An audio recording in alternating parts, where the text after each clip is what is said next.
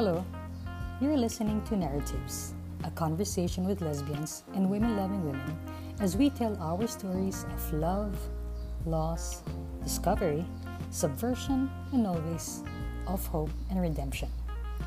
This podcast puts us front and center in our own voice, using our own words, and telling our stories on our own terms. High time, don't you think? Expect nothing, learn everything from our narratives.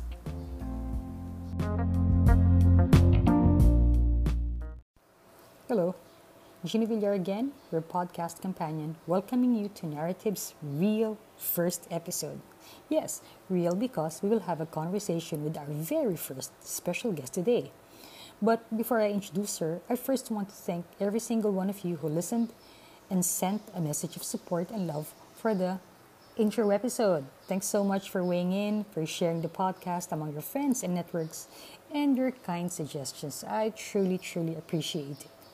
Keep it coming, please. Remember that Narratives is also on Facebook, Twitter, and Instagram for the latest about the podcast. You can also send me an email through narrativesthepodcast@yahoo.com. Okay, so let's do this. Our first ever guest has identified as Thibault in the 60s and has since been living in Canada since 1972. She's been a social worker, activist, fundraiser, and anti-racism educator for the past 40 years. Currently, she serves as chair of ADHICA, a Canadian NGO that funds small projects in the Philippines.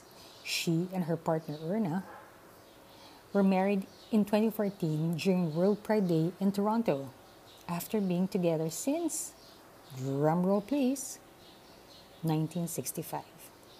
Yes, 1965. So, what made it tick?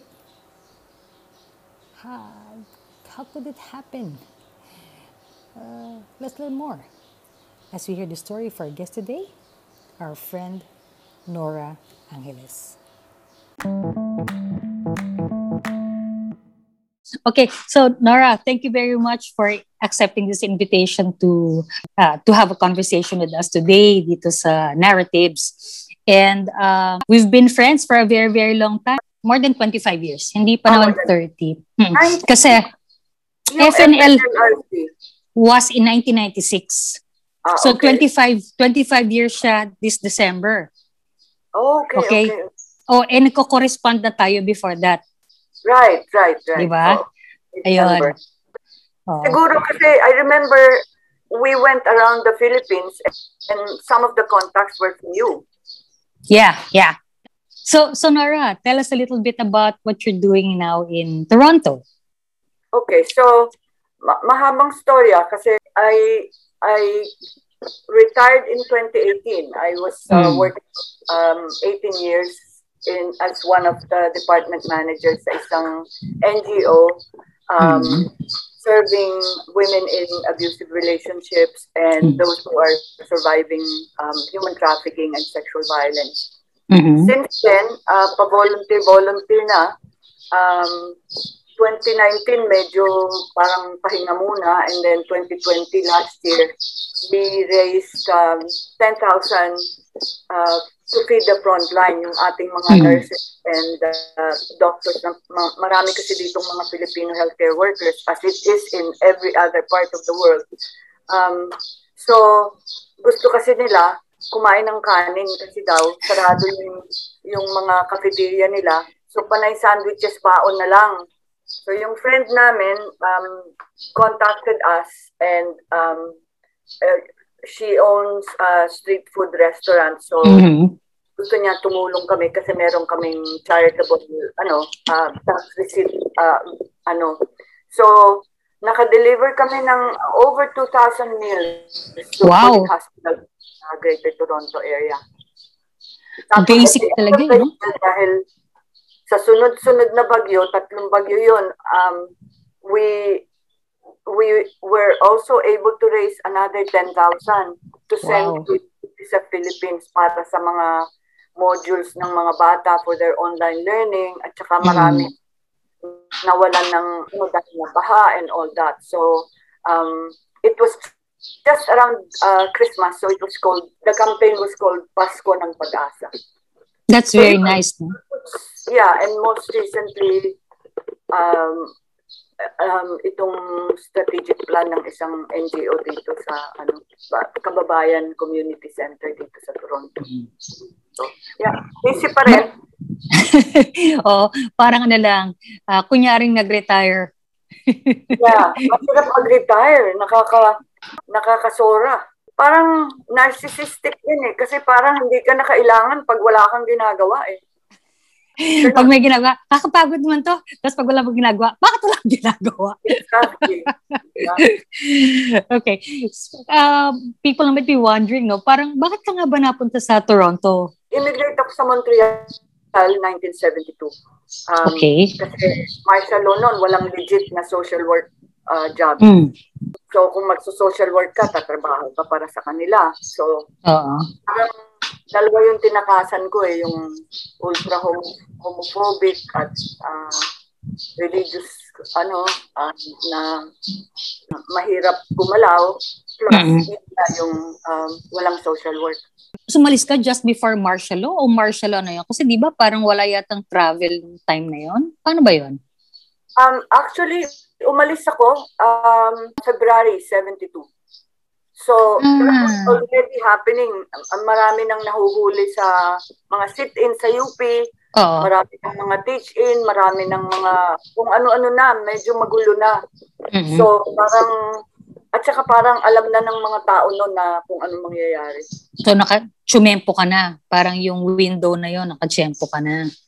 Okay. Yeah, and also, even if I wanted to go back nga, parang naging confirmed yung by September di ba? Bumagsak ang martial law. Yes. Maski na may balak ako nun umuwi, wala nang choice talaga. I had to just stay and try it out. So you applied nung time na yon to work? Ganun ba? Or nagturista ka? Actually, pasyal lang Sinamahan ko yung lola ko to visit her children. Okay. Sa US. So, meron siyang na dalawa sa Michigan, isa sa California. And then, yun nga, doon after yung pasyal namin na yun, bumagsak ang martial law. So, from the US, nag-apply ako to Canada. Madali pa. Hindi ka naman nahirapan. May bayad pa kami noon. We were paid to learn the language. So, meron ako ng French, meron akong stipend. So, yan ako, maraming karanasan. You mentioned kanina na isa dun sa mga dahilan din kung bakit ka umalis sa Pilipinas, aside from, syempre, yung political at saka economic reasons, kasi nga wala makuha ng trabaho, was religious at saka homophobic na environment, ganun ba? Bakit mo nasabi? Well, kasi nung high school ako, I was in an all-girls Catholic school. Okay. So, medyo alam ko na noon na parang iba yata ako. Sabi ko. Marami bang iba noon? Marami rin bang girls doon sa school na? Basta all-girls school, parang okay lang yun. Meron talagang mga grupo-grupo, click, ganyan, at mga nagkakaintindihan. Ano tawag doon? Ano tawag doon sa mga girls na yun dati? Meron ba? Konti lang ang mga, I mean, parang nagkakaalam lang, pero, you don't really talk about it. Okay. Pero alam ng mga madre, and in fact, maski kami, sabi namin, yung mga madring yan, magkakaano rin yan. Anong tawag? Ha? May term ba? Parang, bawa kasi nung panahon ko, mag-on yan, mag-on, gano'n. Meron bang mag-on din? Ganun din. Pero ang nanay ko, yung nanay ko, Buttes? Wow, okay. Yeah. Alam mo, nadinig. Nadinig ko rin yung term na yan, yung buttes. Someone told me na yung nanay rin niya, ang ginagamit na salita ay buttes. Parang yung buttes pwedeng mag-buttes, so mag-on, parang ganon. Tapos pwedeng, buttes yan. Ibig sabihin, parang nakikipagrelasyon sa babae. And this was yung nanay niya na buhay nung American era. So, luma na yung term na yon. So, kung nani mo ang gumamit nun, ibig sabihin, yung panahon siguro niya, yun. Kaya yun ang gamit niyang term to describe what you, in the modern era, nung panahon mo, di ba, called it. So, mag-buttes. Minsan luma lang na yun talaga. Minsan lang. Minsan lang sabi yan paano sabi niya, ano ka, buttes ka ba, gano'n? Oo, exactly. Talaga? Nasampal pa ako eh. Oh, okay. Ano ba ang attitude ng mga mother dati noon? Paano nila dinidil yung ganong klaseng mga magbo-buttes? Alam mo, not really directly, very indirect. Sasabihin nila, yung mga third year students dyan, hindi pwedeng pumunta sa chapel dahil andun yung mga fourth year. O yung second year, they really tried to manage our movements. But they never really said anything direct about, kasi bawal yung ganito, ganyan. They didn't really, at least I don't remember them saying, hindi kayo pwedeng magka-crush or anything like that. Hindi ganun ka-direct. Oo. Meron ako isa na kilalang madre before. Ang sabi niya, kasi sa mga rin daw, sa convents, may mga nabubuong mga ayon lang tawagin gano'n. Ang tawag daw ng mga superiors nila ay particular friendship. So sabi, hindi pwede ang mga particular friendship. Kailangan mag-associate kayo doon sa ibang mga mother. Hindi pwedeng kayo lang, may best friend. Kasi dapat daw lahat, kaibigan mo, kasi baka daw magkatampuhan yung iba, pag kayo lang, at saka you do not, parang hindi mo na share yung whatever it is, yung spirituality, ganon. Kung iisang tao lang yung pinagtutuunan mo ng ganon, nakaka-distract daw. Yan. So, very creative. Particular friendship. Okay. Special friends. Pero sabi mo, marami ring mga doon. Nung panahon na yun, nung nag-aaral ka, marami ring mga mag-buttes, mag-on. Yeah.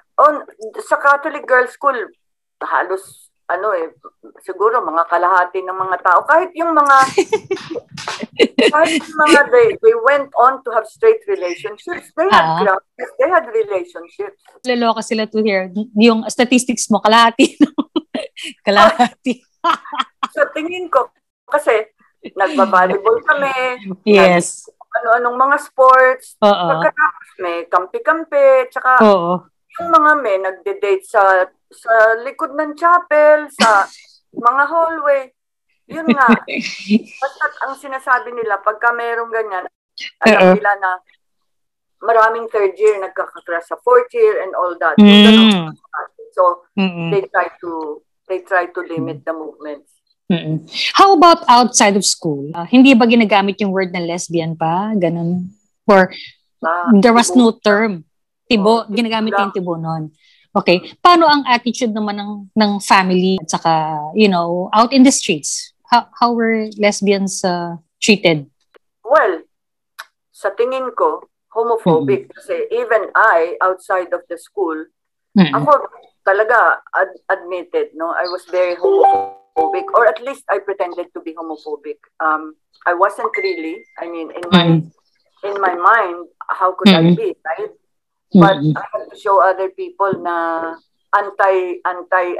anti-lesbian ako. So pag may pinag-usapan, for example, kung minsan merong mga gathering, pag-uusapan nila, yung dalawang yun, nagsini yan eh. Tapos wala namang ginagawa sa sinihan, kundi mag-make out o maghalikan.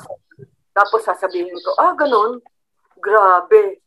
You're the first one to say na hindi ako ganyan, na I am anti that kind of activity. So, pero wala kang girlfriend doon, may attraction ka pa lang. Yeah, may mga attraction. Okay. Right. Pagkatas nahuli nga ako ng nanay ko. Bakit? Kasi finals noon eh, tapos nag-party-party kami, mga kaibigan. So parang nagsabi yata, sinumbong ako ng madre na hindi ako nag-finals kasi kung saan ako nandun. Pagdating ko ng bahay, tanong ng nanay ko, where are you today? Teacher ang nanay ko. Alam mo na, pagsiga mga teacher. Oo. Hindi siya nagalit dahil sa ginagawa ko. Nagalit siya dahil nagsinungaling ako. I was there. I took the exam. Sabi Okay. ko, doon ako Oo. Okay. So you were in that party, parang ano, was it an all-girls party? Ganon? Okay. Ano lang, sayawan lang. I mean, after that, na dahil sinumbong na ako, nailipat na ako ng nanay ko sa isang co-ed school. Ano yata yun, no? Strategy ng mga magulang yata before, no? Napansin ko, marami akong kilalang ganong storya. Na kapag na-booking na nakikipagrelasyon ka sa babae, tina-transfer ka sa co-ed. Thinking na, that's gonna change the environment kasi ma-expose ka sa boys, di ba? Ganon. Yun. So anong age yan? Pero yan, nung nag-party ka ba, was it because of a girl? O hindi? Girls. Hindi lang. Okay. Hindi lang girl. Oo, masaya nun eh. I think I was in second year high school. Okay. So ano yan? Mga anong year yan? 1963. Aha, okay. So, saan kayo nagpa-party? Was it in a house or meron bahay bang... ng isang kaklase, oo. Okay. Usually sa bahay-bahay lang pag nung time na yun, high school. So, yung mga nag-attend doon, lahat kayo, nagkakaalaman kayo that you like girls? Oo. Yes. Okay. So, did that happen more often nung pagtandaan nyo pa, nung third year, fourth year, ganon? No, actually, sa third year and fourth year nga, doon ako nilipat. Okay. So, ibang excitement, panay naman mga away ng mga habulan ng mga nag-aaway ng mga boys. Yung excitement sa co-ed high school. Paano kayo nasali doon? Anong habulan? Hindi. Halimbawa na nagkaklase kang ganyan, mamaya may naghahabulan sa labas. Ayun. Okay. Kumbaga, it had nothing to do with you. Parang yun lang yung action na nangyayari kasi mga bata lalaki nag-aaway. Oo, exactly. So, yung ibang mga tao sa kalye, parang was there any kind of parang harassment? Did you hear of gano'n yung mga hinaharas din yung mga lesbiana nung time na yun?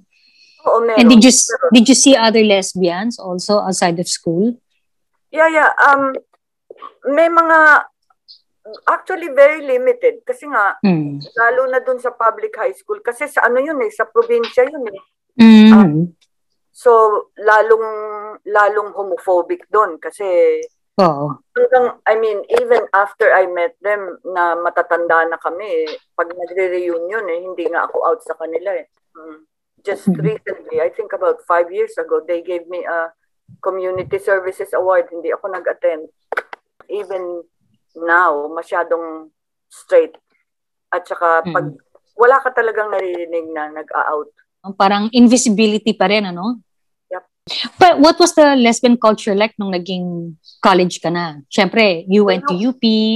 Akala ko mas okay, pero wala pa rin akong masyadong kilalang So, even then, talagang pabulong-bulungan lang ang mga maski yung mga friends namin na close friends sa social work school. You would think, social work, okay lang yan. Yes. Kasi they're there to help people, ganyan.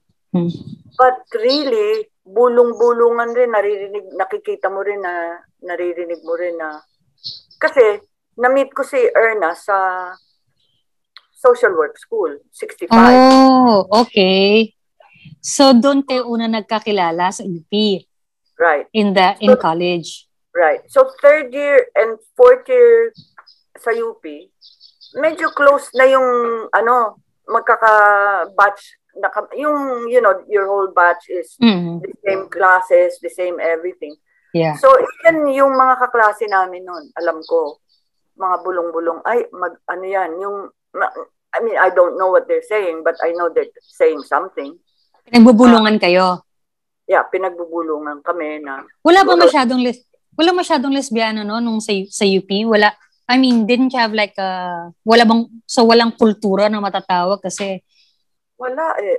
why do you think so? Despite the fact na kumbaga kung if there was a university or a college na parang would be open to these things, UP na yon, ba? Parang Mali siguro yung groups namin eh. Kasi oops ka eh. Mhm. Student ka. Okay. Action of all things.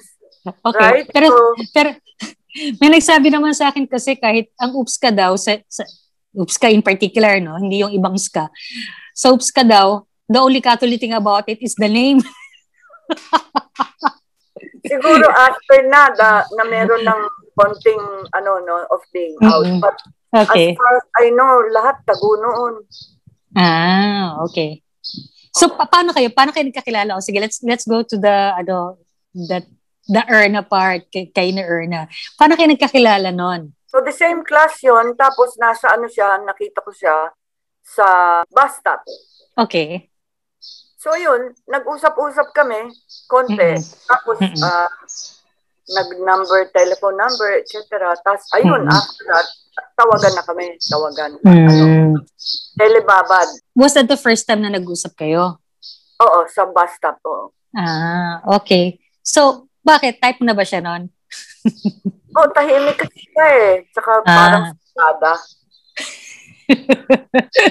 Yun yung attraction eh, yung suplada ba na mataas ang ilong. Para bang taas ang ilong mo dyan. Anong masimot mo? Okay. So, sabi mo nagtelebabad na kayo. Oo. Ganon. Nag-uusap na kayo palagi. And was she, how did you know that she was gay or hindi pa siya or what? Paano kayo naging kayo? Wow. Parang nare-realize ko talagang mahaba ang storya namin. Siya eh, she was operated on. So na-hospital siya and then dinalaw ko siya sa bahay. Okay. Pagkatapos yung dalaw na yun yung first intimate namin meeting. So dun na parang wow, ang lakas ng sexual tension nararamdaman mo. So dun na parang our first kiss. And then yun lang naman, kiss lang naman, and then as the years went on, first year lang yun eh. So 4 years kami sa UP na we were tago. Oo. Talaga? Yeah. But no one asked you? Parang hindi ba kayo, wala bang nang harasan niya? Sabi na parang may nahalata ako sa inyo. Wala? Wala. Despite the fact that you're always together? Oo. Why do you think so? Bakit wala naglakas loob magtanong? I think respeto sa amin. I think it's because we were good friends. We were fun. Hindi naman kami yung mga mean girls kumbaga. So I think out of respect, hindi sila nakikialam. Wala rin sila sinasabi, but we had a feeling. I had a feeling. Meron silang mga exchanges na yung mga confirmation na pag nandiyan ka, asan si Erna? Okay, pag si Erna dyan, hindi mo ba kasama si Nora? Ganon, di ba? Yun, alam mo na yun na may connection pag ganon eh. Oo, yun. So, yun na yung confirmation na alam nila na parang, you two were a thing. Okay. So, ilan taong kayo noon nung nakita kayo? First year college pa lang? So, mag-18 siya noon eh. Okay. I was 16. Okay. So, it took 2 years bago kayo naging kayo? Might have been just a year. Okay. Yung natatandaan kong isa, we were at a retreat ng Oops ka retreat. So merong umagang-umaga. So we stayed over sa isang house ng isang family member na. So we were together. So ayun, may kasama kami isa pa actually. But she's in another bed. Kami we were in one bed. So yun din first intimate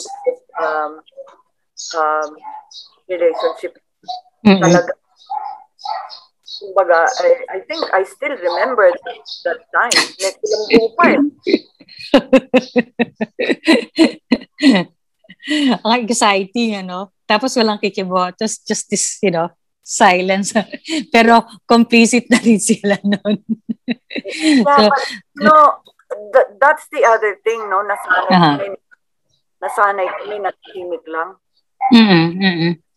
I don't know if anybody else has said anything about that, right? Kasi right. Talagang masasanay ka ng tahimik lang, otherwise. Totoo. And kahit na pwedeng hindi ka natahimik, tahimik ka pa rin.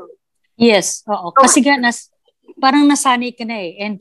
And I know actually, no, okay, I've spoken to some people a little older than I na ganun din, na yung parang, out na sila, pero they don't feel the need to talk about it. Kasi misa sinasabi ko, it might be great to tell your story so that, other people would know na para kasing it's always recreating your history kasi nga hindi mo alam and nobody talks about it. That's why I think it's very important na, to have conversations like this para yung continuity. You don't feel na parang you're starting all over again every time, every generation you're starting over because you don't know anything about your history.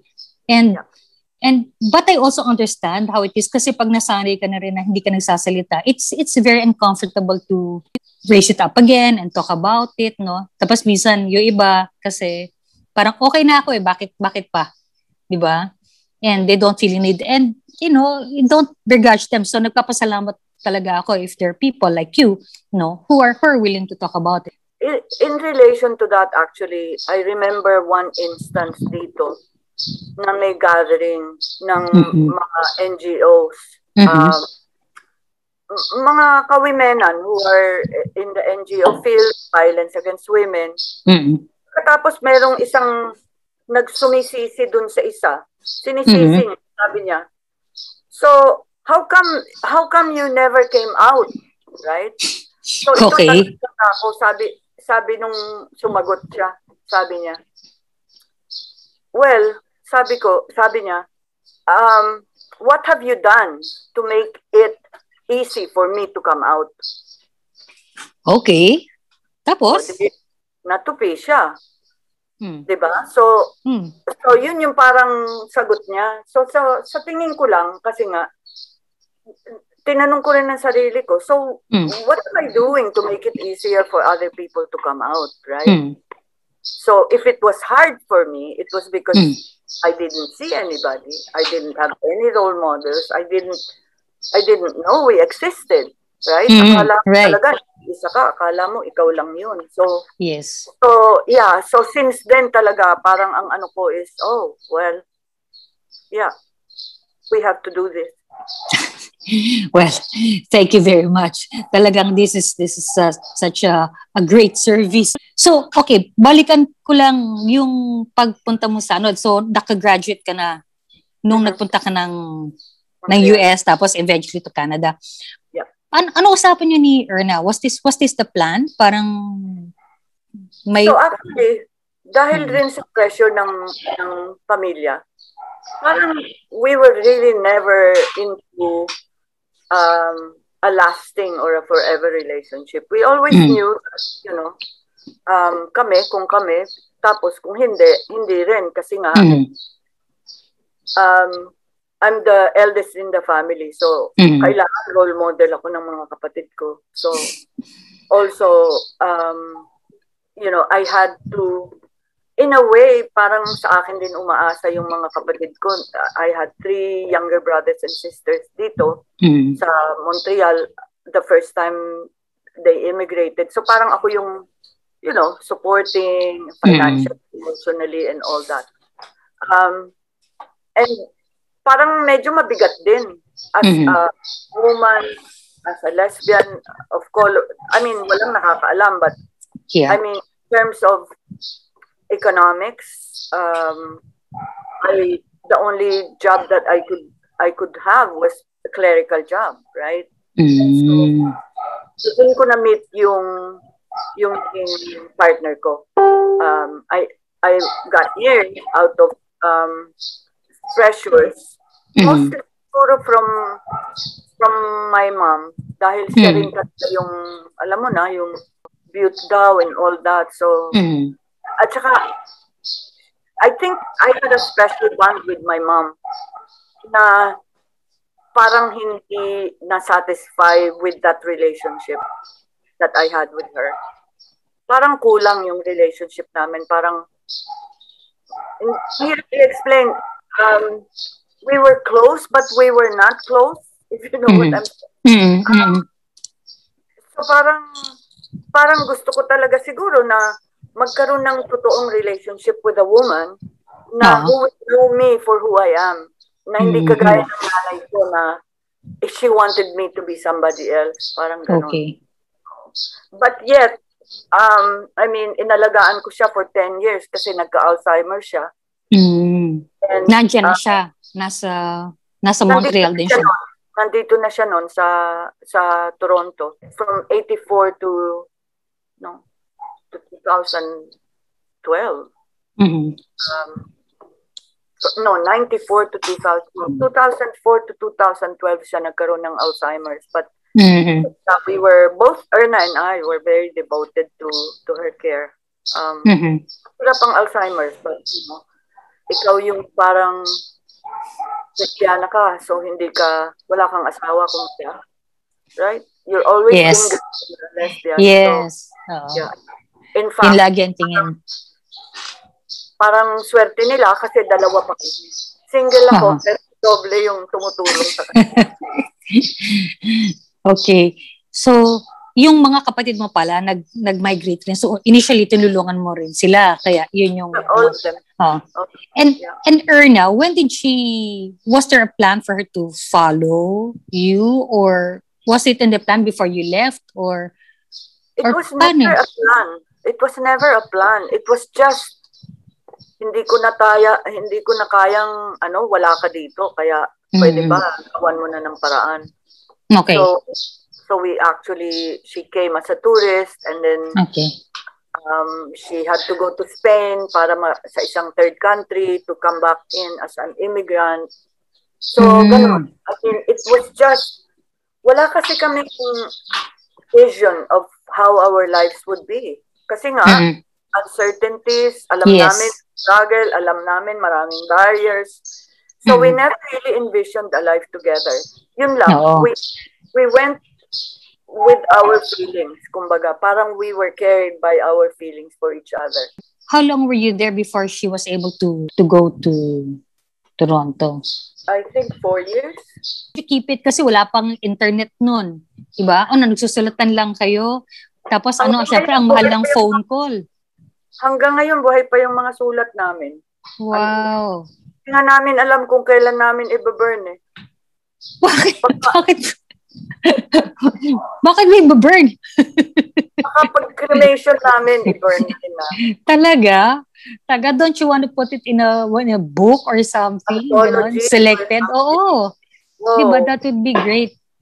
Wow. Biro mo, 4 years, diba? Parang unthinkable yun sa ibang tao na yung parang, iba nga, parang, sige, bahala ka na, diba? Pero, it's wonderful na yung parang masabi mo na parang yung feelings nyo kept it alive, no? Na pag gusto mo talaga. Pero yun nga gaano kaya kadalas sumusulat noon? Kasi nabutok pa yung panahon yun na nagsusulatan pa kayo, di ba? Yeah. I think, if not every week, every other day, but whenever you feel like it. Kasi, Diyos ko, grabe nun ang nangyari sa akin eh. For my first year in Montreal, I think, I gained weight. I started smoking. Wow. Like a chimney. Depression eh. Depression. Yeah. Tapos wala pa rin ganun na awareness tungkol sa depression, no? Parang nag-iinarte ka lang or adjustment lang yan, sabihin, di ba? Yeah. So, yeah. It was so difficult. Tapos on Erna's side, parang after 4 years, nakapunta siya. Tapos, nung nag-apply siya as immigrant, nakastay na siya. Oo. Ganon. Yeah. Tapos, pero syempre, you cannot stay together pa. We actually live together in an apartment sa Montreal. Nakaano na kayo. You were able to live together na nung nakabalik na siya, nakapunta na siya dyan. Okay. Just the same, hindi kami out. So, ano lang, housemates lang, flatmates. Oo, roommate. Pero sa Canada, wala kayong nakikita iba ng mga lesbiana, di ba? Kasi ano na to parang 70s? So yung Stonewall, 50 years in 2019. Yeah. So nung 70s, wala pa masyado talaga. Okay. Right? Kasi that was, 70s would be, tama, 60 years. 60 years ago, 70s, right? So I think it was 10 years after sa Stonewall. Okay. Kumalat kasi maski dito nagkaroon din ng raid sa mga bathhouses.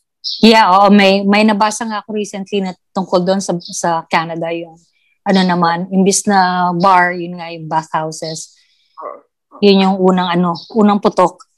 So, right. Pero wala pa, sabihin quiet pa rin pala ng time na yon in terms of, gay lesbian liberation pa ang tawag, di ba? So, hindi pa pala. Okay. Wala pa that time, yeah. I was under the impression na parang medyo na rin sa Canada. Hindi pa pala nung time na yun. Okay. Paano ngayon living? Siyempre, ito na ngayon. Lesbiana kayo. Wala kayo ibang kilalang lesbiana. You were living together, pretending not to be in a relationship. People of color. Tapos, bago doon, di ba? Bagong migrants. Ano pa yung mga ibang ginagawa nyo parang and how were you dealt with? Baka mas outspoken ba yung mga tao doon? Did anyone even ask you? Well, how did you explain? Parang, did you have to explain at all? Kasi nga, pareho naman kayong babae, di ba? Magkasama sa bahay. Usual ba yun? Sa usual thing? That's a very common thing. Lalo na mga immigrants, newcomers. Isa pa, not just with our lives, kundi sa mga nung nagvo-volunteer kami for mga caregivers dito. Talagang pag bago kang newcomer, wala kang kiber sa mga political issues or anything like that, racism or anything. Parang luxury yun Parang, it's not part of the Maslow's hierarchy, right? So, lang muna yung shelter, food shelter. Survival matters muna. Exactly. So, rin yun, over 10 years din na parang ganun din. Tapos nga dumating naman yung mga siblings ko. So, tuloy din. So, tapos natuloy nga sa parang I needed to get married parang to have a better status, to have a better job, to have, all of those things that go with having Caucasian as a partner. Yeah. Wow. Major shift yun. Yeah. So, ibig sabihin, nung magkasama na kayo ni Erna dyan, that was when you decided na kailangan, parang na-pressure ko to get married. Paano yun? How were you able to surmount that, yung ganong klase? Kasi, both of us encouraged each other to go on straight relationships. She encouraged me, I encouraged her. Bakit? Well, ako, nadinig ko na yan sa maraming lesbiana na yung mga, they encourage each other to get into straight. For you, what was the reason why you encourage each other to do that? I think it's because, we don't know a life that's, having a relationship with a woman was okay. Right? Yeah. We didn't know that was possible. Yeah. So parang, are we kidding each other? Like, let's get with the program here. Parang gano'n. Just do it. Just go. Yeah. Right? So parang si Erna pa nga ang nag-encourage sa akin na, go ahead and get married because that's what you need to do. I've heard that so many times also before. And parang when you think of it now because of the possibilities that you have seen, also because of the acts of courage that, women like you, for example, have taken, steps you have taken. Pero maisip mo na how matter of fact na yung kahit tayo, no, we have parang bought into the quote-unquote, the fact that people say na parang wala naman yung relasyon niya, it doesn't matter, no? And how we have bought into it and have actually shifted or repressed whatever ko ano man yung mga nararamdaman talaga natin. Because, yun nga, ang sabi, hindi naman it doesn't matter, no? Parang, and here's, so paano yun? Did she also try to look for, and did you think na, ano yun? Parang, sige, mag-aasawa ko, pero tayo pa rin, o magiging friends na lang tayo? Mag-asawa ka, we never talked about the other part of it. Gaya ng sabi ni sino ba to? Adrian Ritz, compulsory heterosexuality, right? Yeah, right. Like we all knew that this was not possible, so masaya lang tayo that we're able to do this now, but it can never be. So, yeah. Wow. Okay, so eventually, ayun nga, you did get married. Tapos, how did you relate to each other after that? Kasi yung silent, no? Pero ito, nangyari na eh. So you got married. Partners, nag-iba kami ng relationship, parang adjust. And of course, ando dun pa rin yung attraction, but I think we were able to restrain ourselves. Talagang, I was married for until 91, 10 years. Years. I have 2 sons. And parang, so we started this business and then I started doing social work. Kahit meron, parang ganun eh, laging may attraction towards social services. Tsaka andito na rin yung nanay ko, naging board member sa Filipino organization. Okay. So ganun, yung mga trabaho namin dun sa business namin, it was a print shop and a clerical thing. Okay. Nagkaroon ako ng friend who was in social work, Filipino, lesbiana. Oh, so, okay. Ito na yung kumonsyensya sa akin na sabi niya sa akin, anti-violence against women ka, anti-racism ka. Bakit closeted ka? Sabi niya, how do you live with those contradictions in your life? Wow, heavy question. So ano? Aray, talagang big ouch, no? So, ayun na. Parang it started with that na in a sense, sabi ko, oo nga, bakit nga ba ganun? Naging unhappy na ako sa life ko kasi parang talagang I looked internally. Isa pa, nakita ko rin na maraming lesbiana sa mga NGOs. This was mid-90s, early 90s, mid-90s. Marami most of the women involved in shelter work at saka violence against women work, maraming lesbiana at saka marami pa rin mga nasa leadership positions na mga lesbiana. Parang, wow, may ganito pala. At saka, magandang role models, di ba? Kasi they were doing social work, which I love to do, na meron passion for. And you had the training for. Meron na akong path. So, at saka nakita ko, masasaya sila. Right? I started working with them. I started getting to know them. May namit akong mga ibang Pilipina rin na lesbiana rin. So ayun, nagsabi na ako sa ex-partner ko. Who of course didn't take it very well.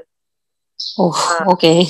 Kasi ang ano niya is, I used him and I mean, we had, after the divorce, we had maybe parang communication for 6 months. After that, hindi.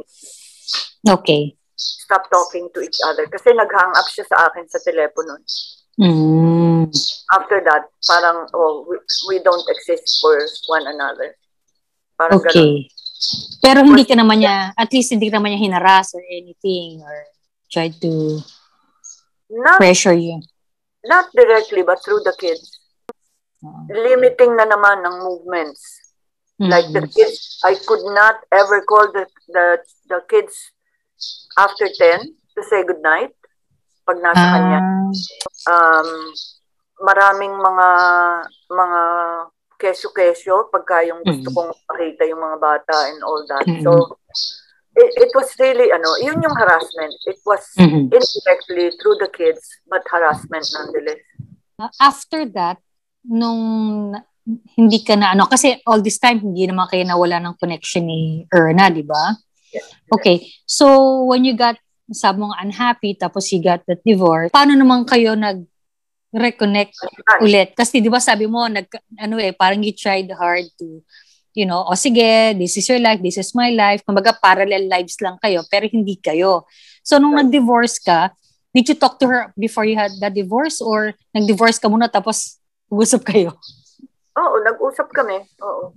Yeah. Okay. I mean, at the beginning, parang we were just friends helping each other. I mean, she knew that I was having a hard time dahil I always had the fear na hindi ako magkakaroon ng custody with the kids. Right? So, kailangan pati may pera ka para maganda yung lawyer mo and all that. Yes. And, as a woman of color, I was working as an independent contractor noon, facilitation work, conferences, etc. At saka, I wanted to also spend time with the kids, so I had more time with them. So talagang wala akong masyadong kita noon. So we just helped each other, and then dahil parang naging homeless ako, nakitira kami sa kanya, and she was living with her parents at the time. So whenever the kids were with me, the kids were there too. So parang nakita rin siya ng mga bata as their nanay, even when they were big. So yun, until parang naging rin it was just again, we were carried through by our feelings for each other. We really cared for each other. So yung mga pagtulong-tulong sa isa't isa, nauwi na rin sa let's live together. Family. Parang nagkaroon lang ng natural transition. Parang very smooth lang yung transition kasi hindi naman siya bago, kilala rin siya ng mga bata. Exactly. And of course you have history, di ba? So I suppose yung family niya kilala ka rin, yung parents niya, di ba? So very natural lang naman yung parang okay, nawalan ka, parang you're in a different country, kahit pa sabihin natin you've been there for a long time, iba pa rin yun, di ba? You move in with her. So, yeah. So, ang isang naalala kong anecdote, nung nagsabi ako sa nanay ko, madalas lumabas ang nanay dito sa mga kwento ko. Sabi niya, bakit ka magdi-divorce? Is there another man? Sabi niya ganyan. Or a woman? Oh, okay. At tapos, how did you respond to that? Wala, hindi ko siya sinagot.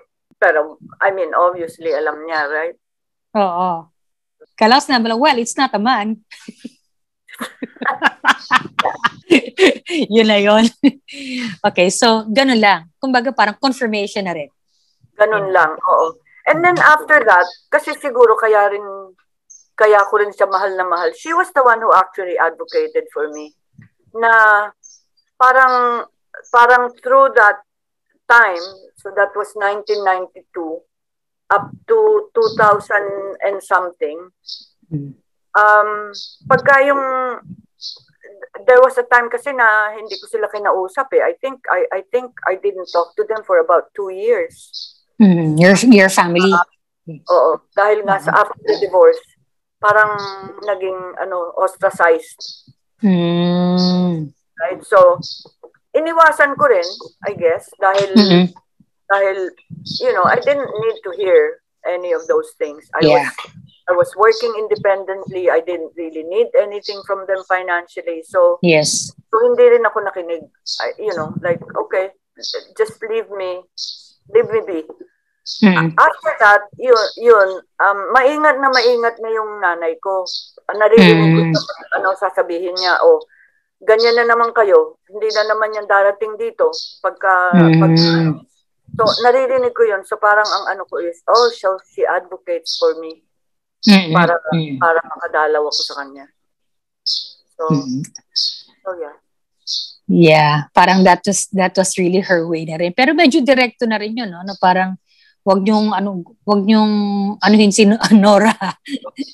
Kasi anak ko rin yan, gano'n, and I want to see her. So, it also showed your siblings the importance that she parang had for you, no, your presence and everything, and how you want to live your life. Respeto na rin talaga yun for her to say that. Nagkaroon ka ng association dun sa mga NGOs and you saw other lesbians. Was that the time na parang na-envision mo na pwede rin sa'yo yun? Or, yeah. It was clear to me that the reason why I wanted a divorce was because I wanted to live like, to have a lesbian relationship. Whether that's with Erna at the time, I didn't know. Dahil wala pa kaming usapang sarado, right? Sa environment ngayon, syempre, aware ka naman kasi you're still active in the what do you think meron yung mga lesbiana ngayon sa environment that makes it easier or maybe even harder for them compared to what was there before? Uno muna yung what makes it easier for them to live their, kumbaga, ang sabi ka ng mga bata, their authentic lives now? No, I think first of all dahil sa social media rin, they're able to make their own communities over social media. Okay. The fact that there was a lot of activism, at saka ngayon talagang, that moment, that phase of parang political correctness, like any kind of anti-oppression is not acceptable, right? Yes. So merong ganong height of consciousness. At the same time, nung nang nabasa ko yung mga tanong mo, sabi ko, parang one step forward, two steps back. Okay. Yes, we can talk about it. Yes, there's history. Yes, there are role models. Yes, there's all of those things. At the same time, parang kulang yung support systems for someone who is having struggles on a daily basis. Okay. So politically, we talk about it. Systemically, we try to make changes. Pinapagtan natin yung mga law, may mga ganito-ganyan, human rights, etc. But like, how does that change, like, that trans person who's working as a sex worker? Like, how do we help that person? Right? We don't. Paano mo na operationalize yun? At saka yung naiintindihan mo sa isip, pero yung gagawin ng kamay mo, parang does it translate to that? Not necessarily, di ba? No. So parang lip service din ang nangyayari. Na in fact, it gives the general society this fake feeling of wokeness. Parang, yes, we've done that part. Yes, we can talk about this. Tap yourselves on the shoulder. Kasi tapos na tayo dyan, right? But really, like, marami pa rin nagsusuicide. Yeah. Marami pa rin nababash na mga trans. Right? Marami pa rin napapatay na mga gay people. Like dito sa Toronto, there was a serial killer who was not really investigated by the police. So yun yung mga yun yung parang sabagay lagi sigurong oppositionist ako kaya laging nakikita ko yung mga butas ng but yeah, it's not it's not as good as some people think. I think at the same time merong overstimulation intellectually, 'di ba? Kasi ang information na andyan lahat andyan na yung fake news, andyan na yung mga trolls, and it's too much, right? Like, if you didn't live with a filter at biglang nabarrage ka ng social media, Mm-mm. you lose yourself, right? That's Like, right. That's right. so kaya yun din yung pinanggagalingan ng mga taong nag-suicide, right? It's because Yeah. like people say, why don't you just kill yourself, right? And yeah. Let's go back to something lighter. Okay, sige. Ito na lang. Total, pinag-usapan na natin yung the past and the present, what's happening. What would you say have you learned? Parang being in a relationship na nag-iba-iba yung forma through the years for more than 50 years. You know, from friend to lover to best friend and back to lover. More than 50 years? More than 50 years, di ba? Yeah, 55 na nga eh. Binilang na namin. Congratulations, 55 years. Wow. Very, very few, I suppose. Huh? Gay years pa yun. Oo. Ano yan? I'm sorry? Times 2. Times 2. Bakit times 2? Ay dahil mahirap, di ba? Oo. Kasi iba yung challenge talaga eh. Parang wala namang nothing in your environment is trying to support you and to make it stronger. Everyone is just waiting for you to break up, you know, and to prove themselves right that a relationship like that cannot work. But here, testament to the truth. 55 years. What have you learned in 55 years of being in a relationship with this wonderful woman? I think noon nga akala ko imposible yun eh, that that you can be with someone for that long. Mm-hmm.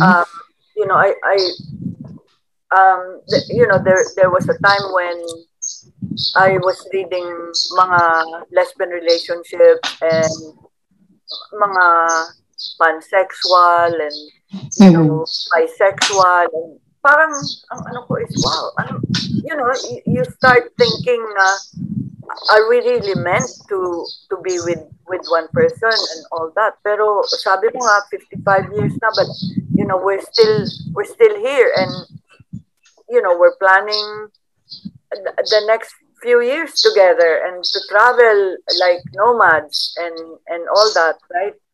I think it's important sa relationship yung self-awareness. The more self-aware you are, the more you're able to have your boundaries. And when we talk about yung mga people who kill themselves, na nagsusuicide, yun yung parang I think it's because some of us hang on to our traumas more than others, right? I think typically I cannot hang on to my trauma for more than it used to be a few months, and then it became a few weeks, and then now it's a few hours lang, hindi ko na right? Okay. I mean, life is too short, right? So but unfortunately for some of us, right, like there are those of us who suffer from incest, sexual abuse, so they never really learn to have a boundary that's really clear. Na ito ako, this is where I start and this is where I end, right? So parang hindi, kasi parang sa akin importante yon for you to be able to solidly have a caring for yourself, unconditional love for yourself, right? Because if you don't have that self-awareness, na you won't be able to love yourself unconditionally, right? So sa akin importante yon in a relationship, kasi that's also how, if you're in a relationship with someone, that's also how you see through them. Na sometimes they get like annoying, or kung minsan more than annoying, right? But you see through that because you have your boundaries. You know how people can react. Parang you also see your system, right? You belong to a system of, we have a couple system, and sometimes the system is wonky and all that. Sometimes it's because of family, sometimes it's because of other issues that we're dealing with our own families. So sa akin nga, it's important to see us for who we are, and to sometimes, sabi nga nung, sino ba yung nagsabi? Si Ruth Bader Ginsburg yata yung nagsabi na, sometimes you should pretend not to hear each other. Tama. Right? Oo. There are times na ganun dapat para, and that's how you laugh, because Right. able to give each other space, you're able to live in each other's presence without consuming one another, right? Right. Which is really, for me, it's important na we have our own lives and we're not consuming each other. Kasi that would be the codependency that, that doesn't last long. Meron akong friend na nagsabing the best sex they had was when they were in a codependency relationship, kasi parang nawawala daw sila and they needed that high. But I guess ang aking counter doon is, I think the more self-aware you are of your feelings, the better the feelings are, right? Agree. Agree. Oo. Yung isa kasi parang lasing ka nun eh. Yun nga naisip ko eh. Yeah, but people say that, right? People say that sex they've had, it's, whatever. But if they can remember it. Yeah. Exactly. The next day, wala na. Right? But yeah, and I think it's important to have similar values. I mean, we're both social workers. We both want to help others.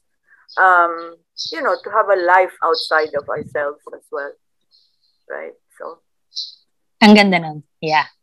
Oh, so, kasi when you're thinking of projects para kasi nga nothing sadder than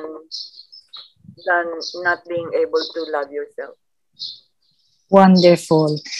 Wow. When you really think about it, it also starts you thinking about other things. And I hope people who joined us in this conversation will also see through some things that may probably they're going through, but hearing you and hearing parang yung point of view mo is actually parang very insightful. So Nora, thank you so much for being with us today, and I hope to see you soon when all this madness is over. Do you want to share something? Baka mayroon kang gustong for people to know that you're working on right now? Not really. I mean, if people want to see what we're doing, we continue to work within the Filipino community here and try to help raise funds here para sa mga projects sa Philippines. The agency is called Adhika, and yeah, we're just I mean, it's not something na focus kami, but it's something on the side that we know is there, and when we have time and when there's a need, yun yung pinagkakaabalahan namin ng panahon. Okay. But yeah, hopefully you can come and join us here soon too. Sana. Okay. Sige. Thank you very much, and love to you and Erna. Thank you. Thank you. Okay. Okay. Bye-bye. I am sure you picked up a lot of things from Nora's story. It was a story full of challenges, from a time when she had to live her truth in silence to navigating her sexuality and economic survival while fulfilling her filial obligations. Tough in a foreign country as a young female immigrant and person of color. We felt the irony of her being in the profession of helping people, yet being unable to help herself at the beginning. The weight of putting the welfare of others first probably resonates with many of us. Imagine living life without a vision of what you would like your life to be, because it was unthinkable, and yet having feelings that carried them through. I guess this was only made possible by what Nora described as a self-awareness. to be able to develop an unconditional love for yourself. For without that depth of understanding and respect for oneself, it would be hard to love someone else for who they are. I guess 55 years is a pretty strong testament to what made this relationship work. And as Nora sums it up, it's important for me that we have our own lives so we are not consuming each other. I think the more self-aware you are, the better the feelings. To have a life outside of ourselves, because nothing is sadder than not being able to love yourself. In the end, self-love won the day. I hope you enjoyed today's narratives. I invite you to join me and our guests in our next episodes. If you want to hear someone or you yourself would like to share your story, do drop me a line. You can also leave voice messages if you have suggestions, questions, or just to say hi. It'll be great to hear your voice. Think of this as our private conversation with other lesbians and women-loving women. Place and time to hear ourselves, and in these stories that resonate with our own experiences, maybe even find new friends, role models, or maybe your new lesbian animal spirit. Let's find inspiration, courage, humor, ideas, and insight, and be amazed by our lesbian diversity, wit, and power. For the latest, please follow the podcast on Facebook, Twitter, and Instagram. And you can also email me at narrativesthepodcast@yahoo.com. This is all for now. Gina Villar here, thanking you for listening. Let's catch up again next time, okay? Expect nothing, learn everything. Here at Narratives, our lesbian stories. Goodbye.